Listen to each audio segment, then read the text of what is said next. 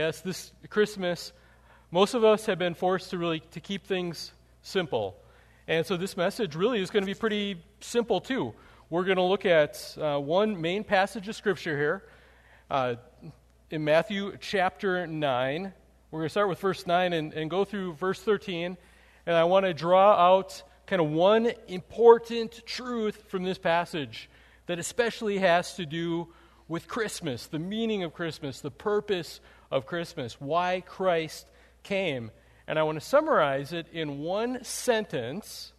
It'll be a short sentence, and then this message, we're going to walk through that sentence that I'm going to put on the screen. And we're going to do that. We'll get to the end. I'll say Merry Christmas, and we'll conclude and worship Jesus Christ this week. So, if you have Scripture with me, so you can take a look at this. Matthew chapter 9. You may think, well, this is chapter 9. Wouldn't you want to go to the beginning of Matthew, Pastor? Well, we'll hit that a little bit later, but you'll see this is definitely about Christmas. So Matthew chapter 9, starting with verse 9. As Jesus passed on from there, he saw a man called Matthew sitting at the tax booth. And he said to him, "Follow me." And he rose and followed him. And as Jesus reclined at table in the house, behold, many tax collectors and sinners came and were reclining with Jesus and his disciples. It says many tax collectors and sinners. The tax collectors were considered just notorious sinners by their people. They had betrayed the Hebrew people to side with Rome and take their taxes, and a lot of times gouging them with how much was taken. People despise these tax collectors, and who knows who these other sinners were. And here Jesus is reclining with them and having a meal with them. So verse 11 shows us what happens when the righteous, religious people saw this.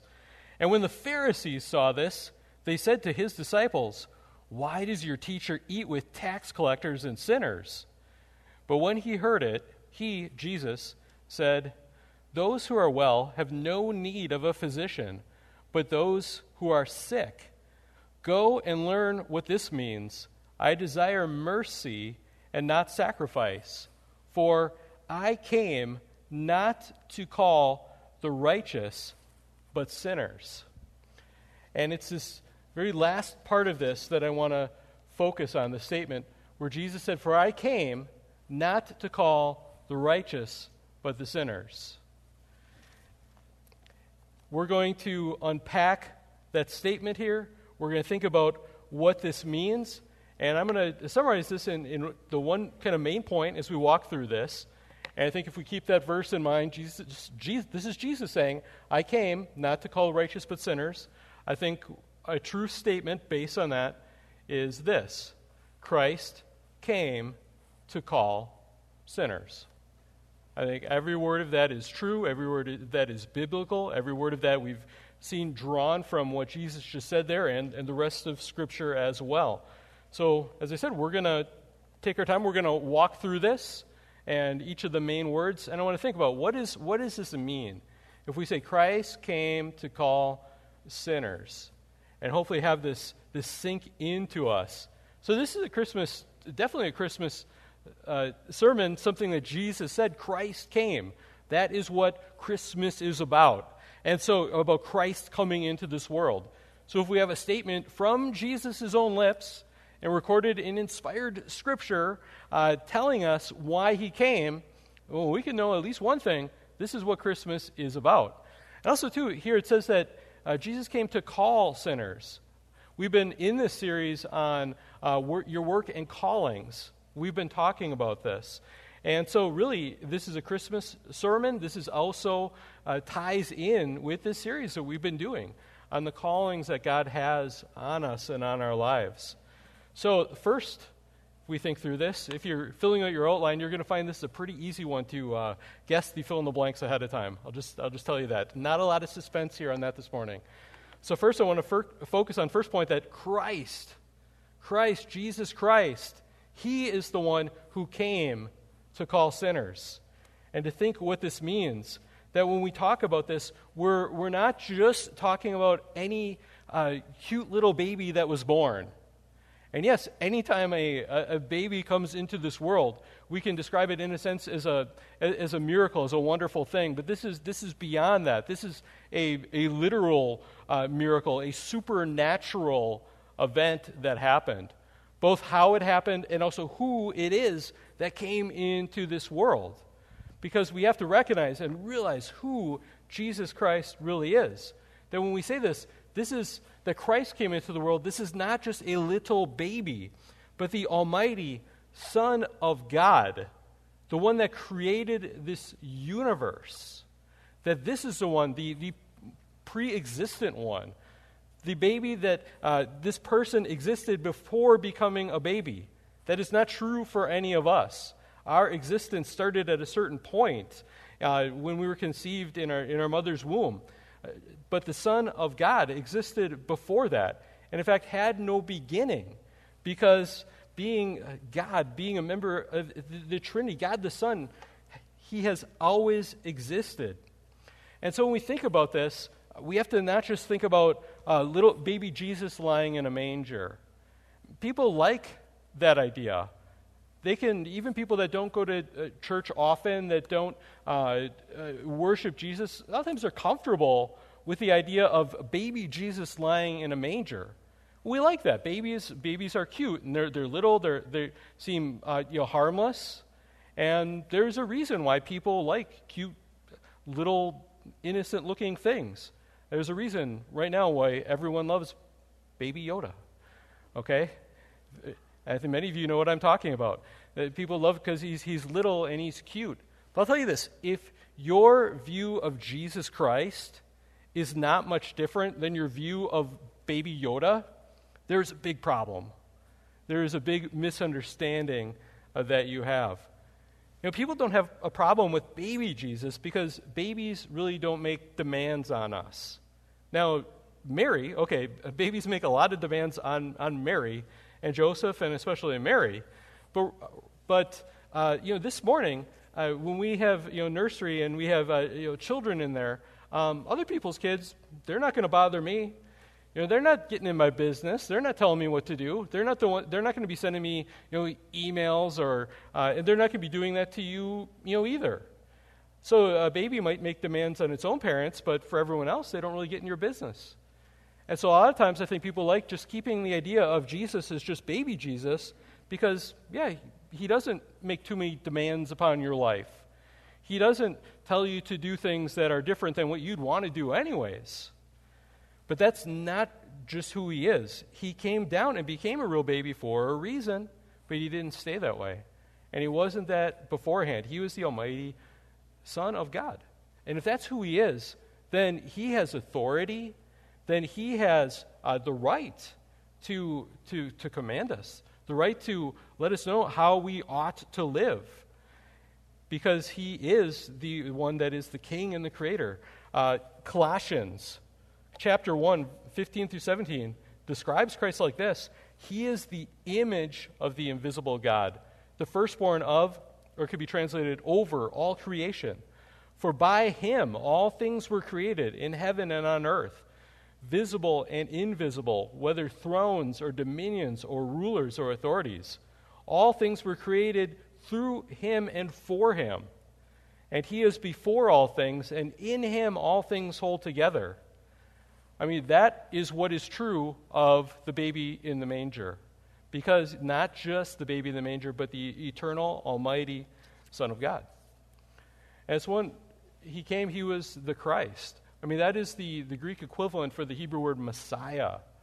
He is the one that since the beginning had been prophesied that he was coming. He was going to come into this world, and he would be a king. He would be the one that would suffer to save us. He would, all these things that were true in all these Old Testament prophecies finally coming to pass in this one that was to be born.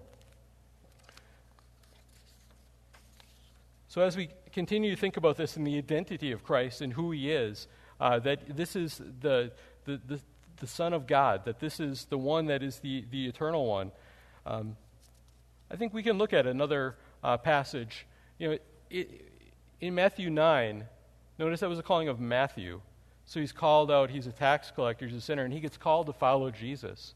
And he did, and he came and he followed Jesus, and eventually he became the one that recorded these truths that we call the Gospel of Matthew, including this account of the birth of Christ from the beginning of the Gospel of Matthew. Let me read to you this. This is Matthew chapter 1, starting with verse 18. And it says, "Now the birth of Jesus Christ took place in this way.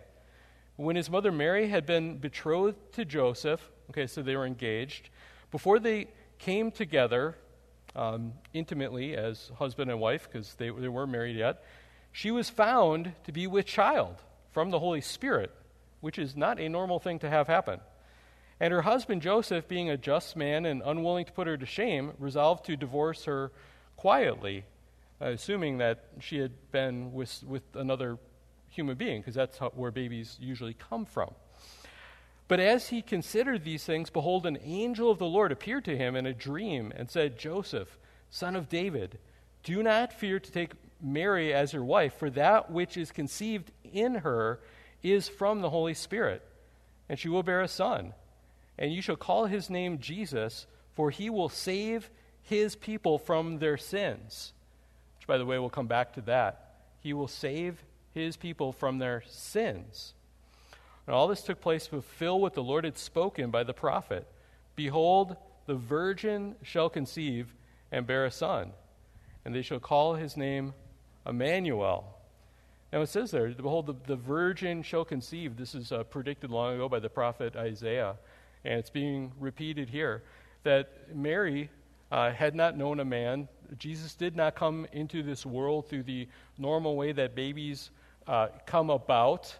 And some people will look at this and say, "Oh, these ignorant people 2,000 years ago, they just didn't understand how this worked." I'll tell you, 2,000 years ago, they still understood where babies come from. Okay, they still understood the mechanics of this and what has to happen for a baby to come to this world. And actually, looking around in the world today, I think maybe they understood it a little bit better than many people do today. So they knew that this was not a normal thing. They understood the point of this. This is a miracle. This is something that God had to do to make this happen, because it doesn't normally happen this way. And if you think that this is a difficult miracle for God to do, just realize it's only half as difficult as God making Adam in the first place. Okay, Adam didn't have any parents. Okay, so this is no big deal if God Almighty wants to do this. So the virgin shall conceive and bear a son, and they shall call his name Emmanuel, which means God with us. So when we talk about Christ came to save sinners, this is the Son of God. This is the one who is the God-man who came into this world. So Emmanuel, God with us. So emphasis on God, but now also emphasis on with us. So Christ, we've talked about that. Christ came to save sinners. Second point, let's look at that second word. Let's think about this and what this means, that Christ came to save sinners. That this is the one who he came into this world. This week, a lot of people are going to be getting together with family, kind of. How many of you, at some point in this week, will be getting together with family at one point on Zoom or on FaceTime or something like that? Okay.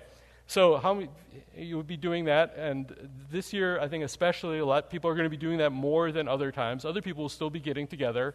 And it can be a great thing to have. If you have family that is dispersed and far around, it's nice to have that little Zoom call for a while.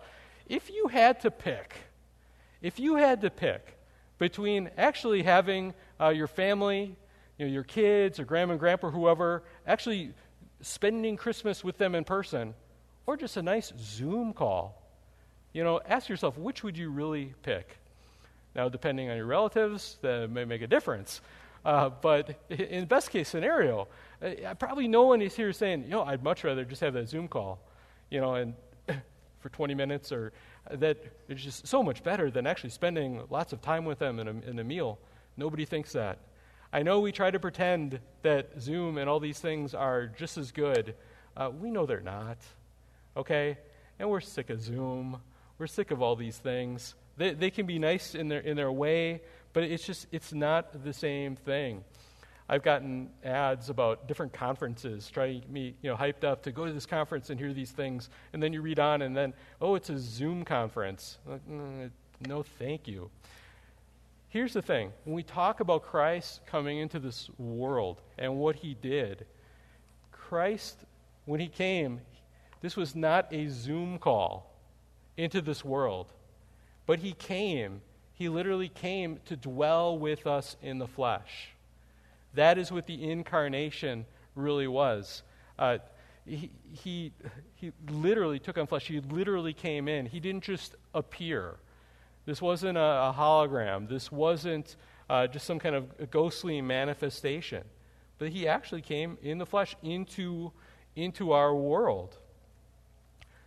Now, even just a Zoom call from God would be a great thing.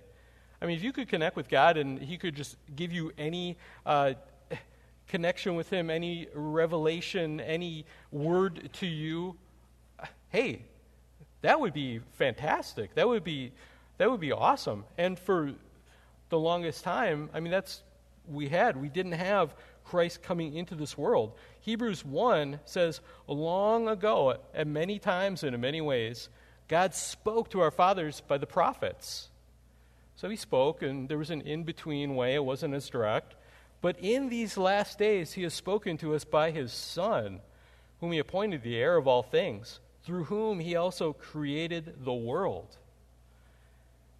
So once Christ came in this world, this was a new thing. This is a new way of God. He wasn't just appearing like as a burning bush, which wasn't really him. He actually came and actually became a human being. That's the whole point of him becoming conceived in the virgin's womb and being born as this infant. He had a legit, real human physical body. In John 1:14, it says, "And the Word became flesh and dwelt among us." And when it talks about that, it's not talking about the Word is in the Bible.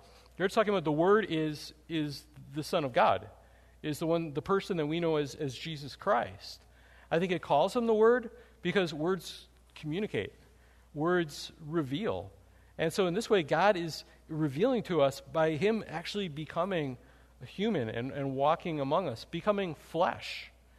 So this is what we talk about when we talk about the incarnation, that Jesus, without stopping to be fully God, he always has been fully God, and he always is and always will be, but he added to himself everything that's required for him to be a complete human being, to be completely and thoroughly human. He became flesh and dwelt among us. It's a word that's used for pitching your tent among us. He actually lived with us for that time being that he was on earth. So the incarnation, Jesus became a 100% authentic human being without ceasing to be 100% authentically God. It wasn't just an appearance, not a phantom or a hologram.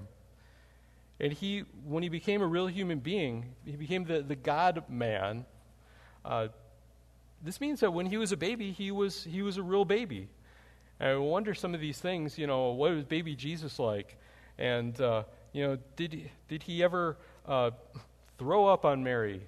Well, what was it like to raise baby Jesus? And I think there was normal baby things because he was a real legit baby. We sing, no crying he makes. Of course he cried. He was a baby. He was a real human being. The incarnation had to be real. Jesus had to become a real human being authentically for the mission that he was called to do. Everything that he was called to do as prophet, priest, and king, he needed to be an authentic human being, to be the God-man, fully God and fully human. So far, we've seen Christ is the one. Christ came. He came into this world. That's why we celebrate Christmas. That's what it's about. And next, he came for the purpose. We're going to skip the word to, but it shows us the purpose here. He came to call. And right now, we'll leave you in suspense who he came to call. But just the fact that he did come to call us. And you think what calling is. It is one person, speaking and summoning and calling to another. A real call comes from outside of us. It's from someone else. And we need to hear that call. We need to listen to that call and have it change us. At home, my family has gotten to watching reruns of Survivor. And on that, these people are on this island or some tropical place, and they have different teams, and they have different events. And sometimes one of the events that they do is they have maybe a big maze or an obstacle course, and they have a few different teams, and they'll blindfold one player, and then they'll have somebody that is kind of a caller, yelling out to them to how to make it through the maze. And, of course, you have lots of people yelling, different teammates yelling. The other team's callers are calling to them. And the way for them to really make it through this, because they're blindfolded, is they have to pick out, without being able to see, the one voice that is actually telling them what to do. There's a lot of noise, but there's one person calling that they really need to listen to. And that is exactly what it's like for us. Think of how many voices we have calling to us. Humans, commercials, politicians, all these people with different agendas saying, come here, go there, do this, do that. And so much depends on us listening and hearing the one voice that really matters and who's really calling to us. You're going to hear many calls in life, but listen to the one that really matters. But here's the thing. That is important. That is incredibly important. As we think about the series and calling, we don't miss that. But Jesus' calling here wasn't just about shouting instructions. We shouldn't think that Jesus just came into this world just to tell us how we can get our act right and do the right things and obey and be good people and do what we ought to do. So when we talk about Jesus came to call sinners, it's not just to instruct. That's part of it. It is. But even more, it's to summon us to himself. He's calling you, not just someone blasting instructions at you, do this, do that, do this. But he's calling you into a relationship with himself. He's calling you to him so that you can know him, that you can love him, that you can have him as your Savior and Lord and King and treasure. So it's not just him coming as a teacher, although he was. And notice some people think of him just as a teacher, and sometimes then they say, I like Jesus' teachings. He taught people to love their neighbor and to help the poor, and he did. And other times people look at other verses and they say, well, Jesus is a teacher, and I hate his teachings, because he says that some things that I do are sin, and that makes me feel bad, and I don't like that. And he claims to be the only way to heaven. That's pretty narrow-minded of Jesus. So sometimes even when people think of him as teacher, they like to pick and choose, and they like it or don't like it depending on what they're thinking of. He did come as a teacher. That is part of who he is, but that wasn't the whole thing. Jesus came to call. And as I said, a call is always from outside of you. It's not just a feeling that you have in your heart. It's from somebody calling to you. He might speak to you in and through your heart. He speaks to you also through your ears as you're hearing the word of God proclaimed, and through your eyes as you're reading the word of God. But this is something from outside of you. And this call, it was a call to follow, for you to follow him like Matthew, to be his disciple. He said to Matthew, come and follow me. And in this series that we've been doing on our different callings, remember, this is, Christian, this is your ultimate calling.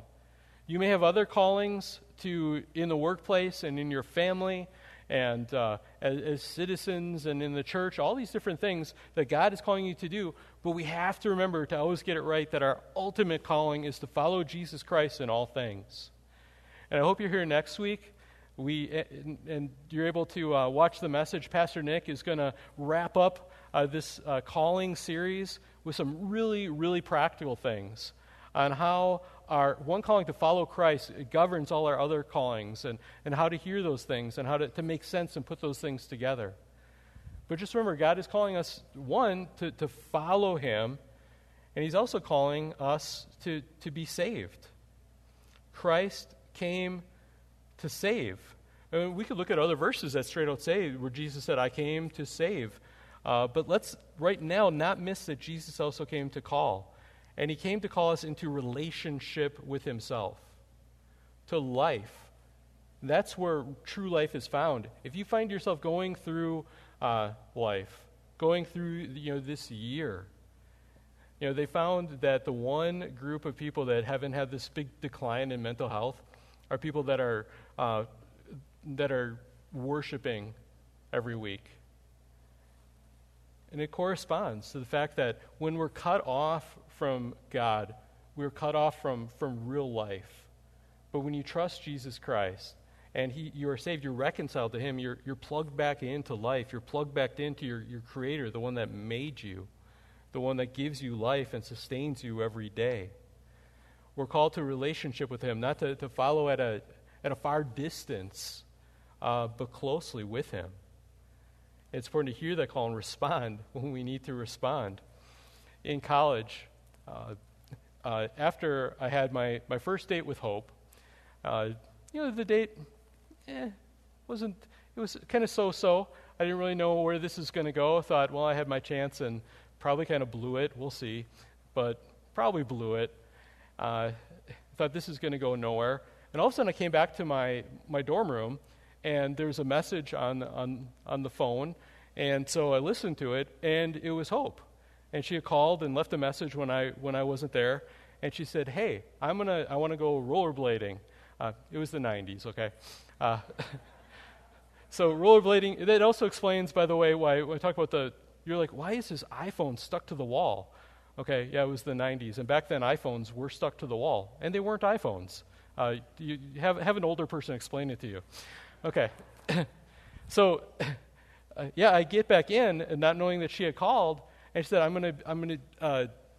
I'll wait in the lobby for 10 minutes, and then I'm just going to go. If you want to come rollerblade with me, hey, come down and come rollerblading. I'm like, oh, this is great. And then I looked at the clock and realized that was 15 minutes ago. Oh no, I've missed my chance. I've missed what could happen. So I quick race down there, and she's still there, and the rest is history.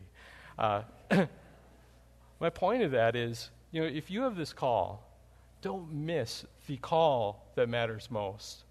The call that, as much as making that call changed my life completely from then on out. Resulted one day in my 4 children coming into existence and just everything being different. The call, even more important, is the call that God is making to you for you to come to him, for you to receive him as Lord and Savior, to be reconciled to God through Jesus that came for you on Christmas. This invitation, it's open to you for a new life. And may you receive the type of call that sinks its hooks into your heart and pulls you to him. But of course, this is if you qualify, okay? You have this call, it's an invitation, but do you qualify? Maybe you don't qualify. And so that'll be our last point here. I want you to help you to realize if you do qualify or not. Our last point to focus on. Christ came to call, but who did he come to call? He came to call sinners. Jesus had said, I came not to call the righteous, but the sinner. Matthew, despised tax collector, all these other sinners, in Scripture, you have prostitutes and all these people that society said, obviously a good, holy God is going to want nothing to do with these people. Christ said, I came to call the sinners. So, do you qualify for this call? Well, only sinners need to respond to this, because only sinners are the ones that really qualify for this. So if you think you're perfect, if you think that you have no sin in your life or in your heart, and that you're just golden on your own, well, I guess you don't need this call. And I guess Christ didn't come for you because he came to call the sinners. And there are people who go to church who are self-righteous. And sometimes they go to church and they hear things being taught, and we even describe the law of God. Here's God's commands. And we should realize as we look at that, I don't measure up to these things. I fall short of this. I think that means I'm a sinner, and it does. I mean, that's the purpose of God's law. The first purpose is we look at it and we realize we do fall short. We do fail. We do need a sinner. And we have straight-out verses that tell us things like all have sinned and fall short of the glory of God. And yet there are still people that come to churches, even where some churches don't ever tell you you're a sinner because you might not like that and you might not come back. But even churches where they say it, sometimes it just bounces off and they don't get it. And they feel like, well, I'm a good person. I'm not like those bad people out there. And you know what? Until it sinks home that you're a sinner, and that sin is a bad thing, you're not going to realize that Jesus came to save you. To call him Jesus, he will save his people from their sins. So we have to not be these self-righteous people. There are also people who never go to church who are self-righteous too.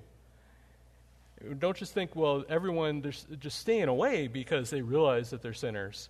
People have a great way of justifying themselves and thinking, well, I'm a good person, and it's actually the Christians. They're the terrible people. They're so judgmental, but I'm really good, and I'm never judgmental.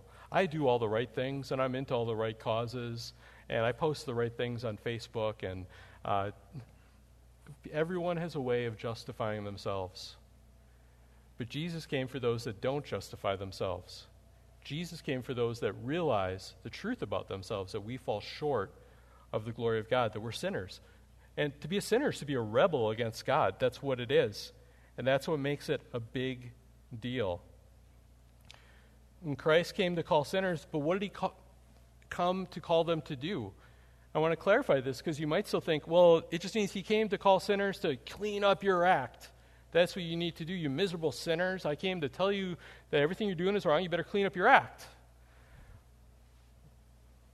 Let me just say, Christ didn't come to tell sinners to clean up their ways so that he could love them. Okay? God already loves you. He loves you while you were yet a sinner.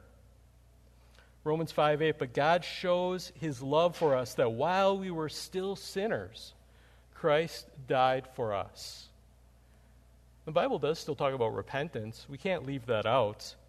In fact, in Luke 5:32, in there, it specifically mentions it. Jesus said, I have not come to call the righteous, but the sinners to repentance. But don't think of this as meaning that you have to clean up your act before God will love you.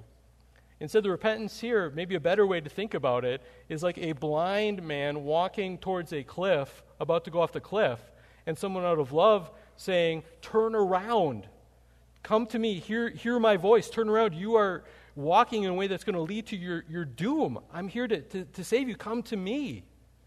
That is what Jesus is calling us to do. And he loved you before you started cleaning up your act, and you're not going to have your act totally cleaned up in this life.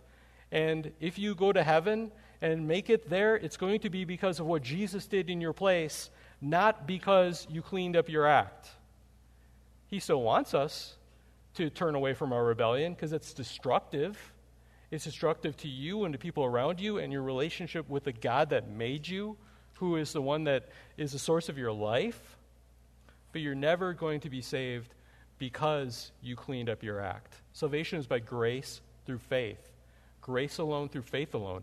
It's a gift from God. And we receive it just by trusting in him. And I pray that you would. Jesus calls you to come to him. Some refuse. John 5:40, Jesus said, yet you refuse to come to me that you may have life. If you come to him, if you respond in faith, trust him as your Lord and Savior, you have life.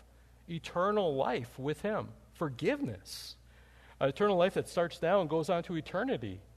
But Jesus says, if you refuse to come, then you're refusing the life that he offers. And we remain in our rebellion and in our sin. We keep walking towards the cliff that we fall off into an eternity of judgment instead. But listen to these voices, or these verses in Scripture about those that do respond to the call.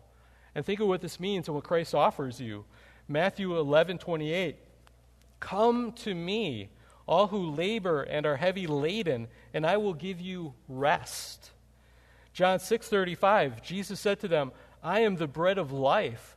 Whoever comes to me shall not hunger, and whoever believes in me shall never thirst. John 6:37, all that the Father gives me will come to me, and whoever comes to me, I will never cast out. Christ didn't come just to call sinners. He did. But the way that he came to call us to salvation was also to come to die for sinners. This week, many people will be gathering around a Christmas tree, and if you haven't decorated it already, I'm sure you have or you will. But as you think about this, to realize that Christ came and we celebrate with the Christmas tree, but there's also the Good Friday tree, which is ultimately why he came. You think of a Good Friday tree, what is that? Well, we got a replica of one right behind me. And that's what it is. Jesus Christ, the one that knew no sin, became a curse for us. Cursed is the one that is hung on a tree, Scripture says. And that's what the cross is. It's a tree. I mean, it's a cut-down tree. So is your Christmas tree, by the way.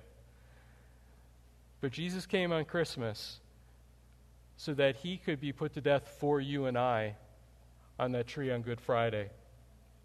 Jesus came to call sinners. So believe this.